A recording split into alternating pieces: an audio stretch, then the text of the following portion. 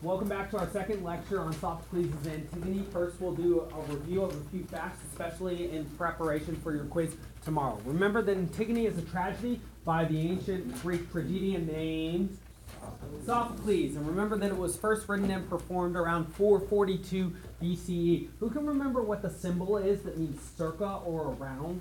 It's a symbol that you have on your computer keys, yes? It can be a C, but there's a specific symbol as well, yes? The so-called at symbol with a circle around it, which means around in our language, or circa in Latin, which means also around, which is, of course, based on the word for circle, yes? How long is it?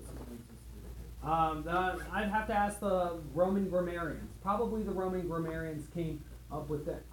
It's hard for me to say, actually, because there's the A in that symbol. Now, their word would have been circa, so they used a C. I don't know. I'm going to have to figure that one out. I'll look it up for you. So, remember this. Even though the Antigone comes chronologically after Oedipus the King and Oedipus at Colonus, it was the one that was first. It was the one that was performed first. So, keep that in mind, and that the play that actually directly precedes it is not a play that Sophocles wrote himself, but rather Aeschylus wrote, which was The Seven Against Thebes. Remember, there's some big-time seven. We know about Capaneus, who got fulminated. We know also about Eteocles and Polynices. So remember that as well. Remember that it was Eteocles and Polynices that fought in The Seven Against Thebes. It was Eteocles who usurped the throne from Polynices, though it was the dying wish of Oedipus that Polynices be king. And I believe that's why Eteocles was cursed, but both of them end up being cursed in one way or another. That said, Tiresias and Oedipus the king had told us that all the children of Oedipus were cursed through the voice of Oedipus. Makes sense given how they were first generated. The unholy matrimony between that would be even worse, I suppose. Maybe, hard to say. Oedipus and Jocasta. That said, recall that Eteocles and Polynices fought directly against each other. They struck each other down in their final moments. So, we entered into the action of Antigone. Antigone is the sister who wants, no matter what, to bury her brother Polynices. But recall, who was it that said that Polynices is now defined as a traitor because he attacked the state of Thebes, and he will never be buried. He'll be someone to be feasted on by birds and dogs. Who declared that? Yes. Creon. And Creon looks sort of like what sort of ruler at this moment? It reminds me a bit of the second part of the name of the Oedipus play. Yes? Tyrannus. He looks like a tyrant. That's right. And we were talking about in seminar yesterday that we suggested that potentially why he is so harsh and cruel even to his own family members and trying to implement his will even against the will of his own people, acting very much like Agamemnon, was because he felt in some way what's the word I'm looking for? Insecure about his power. He wished to secure his power by exerting it. But that's not how you secure your power as a leader at all. How is it that we defined yesterday that you secure your power as a leader? How is it that you must act if you wish people to follow you? Yes? Justly, with justice, exactly right. And that seems to be precisely what Creon misses here. Because Antigone has apparently the law of the gods on her side. She is valuing her family not over the state, but she is valuing rather the laws of the gods over the laws of man, which can obviously be what? Yes? Yes? Who? Wrong. That's right. They can be incorrect. They can be based on a misjudgment, a misperception. And that seems to be precisely the problem with Creon, precisely the problem with Oedipus, precisely the problem with Polyphemus, precisely the problem with Agamemnon. That they are blind to their own what? Imperfections, exactly right. And something we said that is massively important for leaders because their choices have consequences, bigger consequences than even their followers, is that they must be not less able to see their imperfections, but rather what? More. They need more self-reflection, and thus they need to more recognize their vulnerabilities as humans, not less. They need to see themselves very much as humans, very much not as what? God. Exactly right. Exactly right. Very good, very good, very good. We went on through this. We met Hymen as well. Hymen, of course, is the fiance to whom? Antigone, and the son of? Creon. So we found out that there was an additional wrinkle in this play, which is that Antigone cares more about her brother and buried him than even her living husband. And we thought about that. Does she have more of a duty to the dead or to the living? But that wasn't really putting the question right, because what does she have more of a responsibility to? The laws of the gods, the eternal laws of the universe, or to the temporary laws of man? Also, she shared some very interesting reasoning. Does anybody recall the reasoning why she said that she would bury her brother and be willing to sacrifice herself for her brother, but not necessarily for her soon-to-be husband? Yes? Because she can always get another husband. Right, exactly. Because now that her parents are dead, she can never have another what? Another brother. But since she is a rather fetching young lady, she could always find another husband. And scholars throughout time have found that something of shocking logic. That said, I think it's sort of an interesting perspective. Yes. Was that sort of the feeling at the time for women?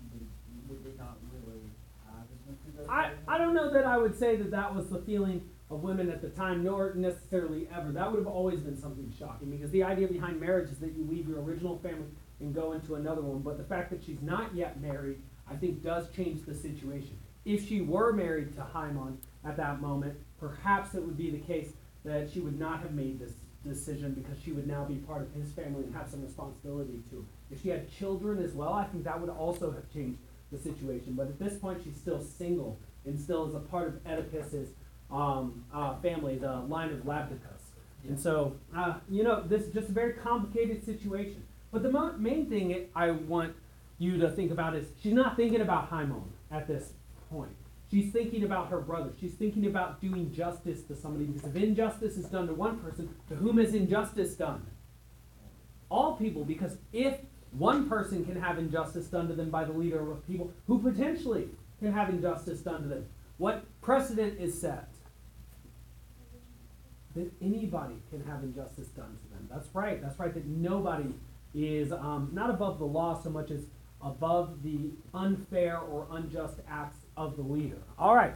In any case, we recall also that Creon displayed Ismene in front of Antigone, said that he had seen them talking in the halls, and that Ismene must have then been a collaborator with Antigone. Antigone says, no, she wasn't. I don't even want to die with her. You can go ahead and spare her. I would prefer, and this is more interpretation, I would prefer her to live with the guilt of not joining in this just act than dying with fully knowing that she was in the right, as I will. And that's a really interesting question. If you ever watch Braveheart, you'll see, anybody ever seen Braveheart in here? Well, there's this big famous speech that Mel Gibson, William Wallace gives, where he says, essentially, that would you rather die in glory or live on forever in shame? And I think that's really the question that Antigone and Ismene have to answer. Are there some conditions under which it's no longer worth it to be alive? If justice is the thing you value most, and you act in an unjust way and miss your opportunity to die justly, will your life be the same afterwards? Will it even be a good life? Will it be a life worth living? For Antigone, the answer is obviously what? No. For Ismene, the answer actually has become what? Also no, because what is it that Ismene wants to do now with Antigone, though she has not fulfilled the preconditions in order to do it? She wants to die, but she didn't help bury her brother. She now wants to join in because she thinks Antigone is going to die, and she says there will be no reason for her to be alive, and she doesn't want to be left alone. Again, it's because of fear, not love, not a sense of justice that she wants to act. Ismene, not a very strong character. Perhaps she is the sort of person you do not want to be. In any case, let's keep moving. All right.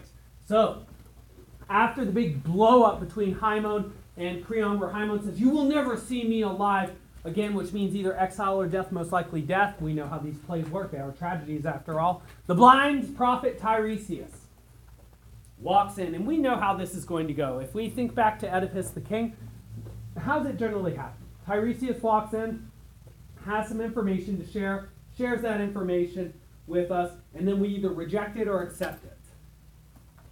We generally reject it, but we're very foolish to, because is his information ever wrong? No. In the Odyssey it's right, in Oedipus the king it's right, and in Antigone it will be right. The blind prophet Tiresias is always right, and it's very nice to have access to him because he doesn't really speak in riddles in the same way that the Pythian and the Delphian oracles do. No, he speaks very to the fact. And so We also know that Creon, not wanting to hear the truth, will disparage him in the same way that who did in the last play? Oedipus. Oedipus, not Oedipus. Very good.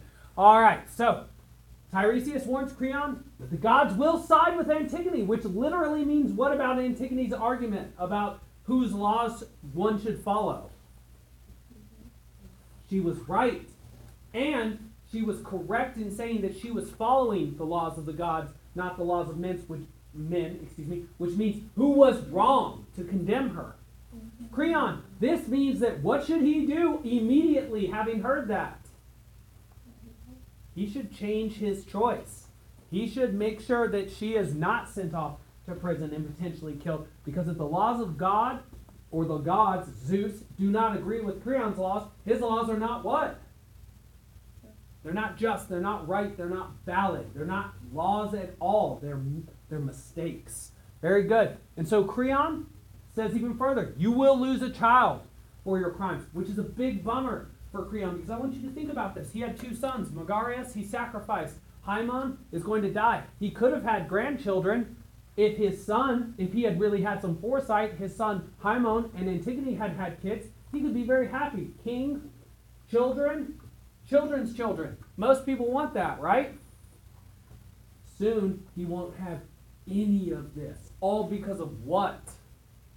His own choices. Which means that who's he going to have to blame? Who do you least want to blame ever about anything? So it's all the worse when you lose everything and then you only have yourself to blame. My goodness, I think that's probably the worst situation you can possibly find yourself in as a human. What do you think? Yeah, probably, because then you're all alone, and who caused it? And you know, that will be the lesson you learn from both John Milton's Satan and Dante's Lucifer next year. When we get down to the bottom of the Inferno, Lucifer will be there all by himself, but he'll have some miserable company. He'll be chewing on a few traitors. Did I teach you about any of those traitors yet? I'll teach you about them when we get into the Aeneid the week after next. Brutus and Cassius, very famously. Also a guy named Pontius Pilate. I'll teach you more about him next year. In any case, Creon will lose a child for his crimes of leaving Polynices unburied. That was wrong. Bad decision. And for punishing Antigone so harshly. So he's compounding his mistakes. He's digging in. He's making more and more mistakes. What should he be doing when he recognizes that he makes a mistake, when it is brought to his attention that he's making a mistake by his family members, by his chorus, by his people, by Tiresias, who's never wrong? Yeah, he should make a change. And yet he's very what? What is the word for people who refuse to change even when they're wrong? Arrogant, stubborn, strong, hard-headed, not strong-headed. Hard-headed. Yeah, not hollow-headed necessarily, but he does act that way in times. All right, so Tiresias then says, all of Greece will despise you, Creon, and frankly, more than all of Greece, we're in America. How do we feel towards Creon right now? Ah, yes, a little bit of disposition. Just kidding, that's not a word. We despise him a bit. Yes, and he even says that the sacrificial offerings of Thebes to the gods will not be accepted by the gods. So who will Creon's choices have consequences for? His entire people. So he has every single reason not to continue making the choices that he has. It will hurt his own people. It will hurt himself. It will hurt the people who are closest to him. And yet he is willful and stubborn. Creon merely dismisses.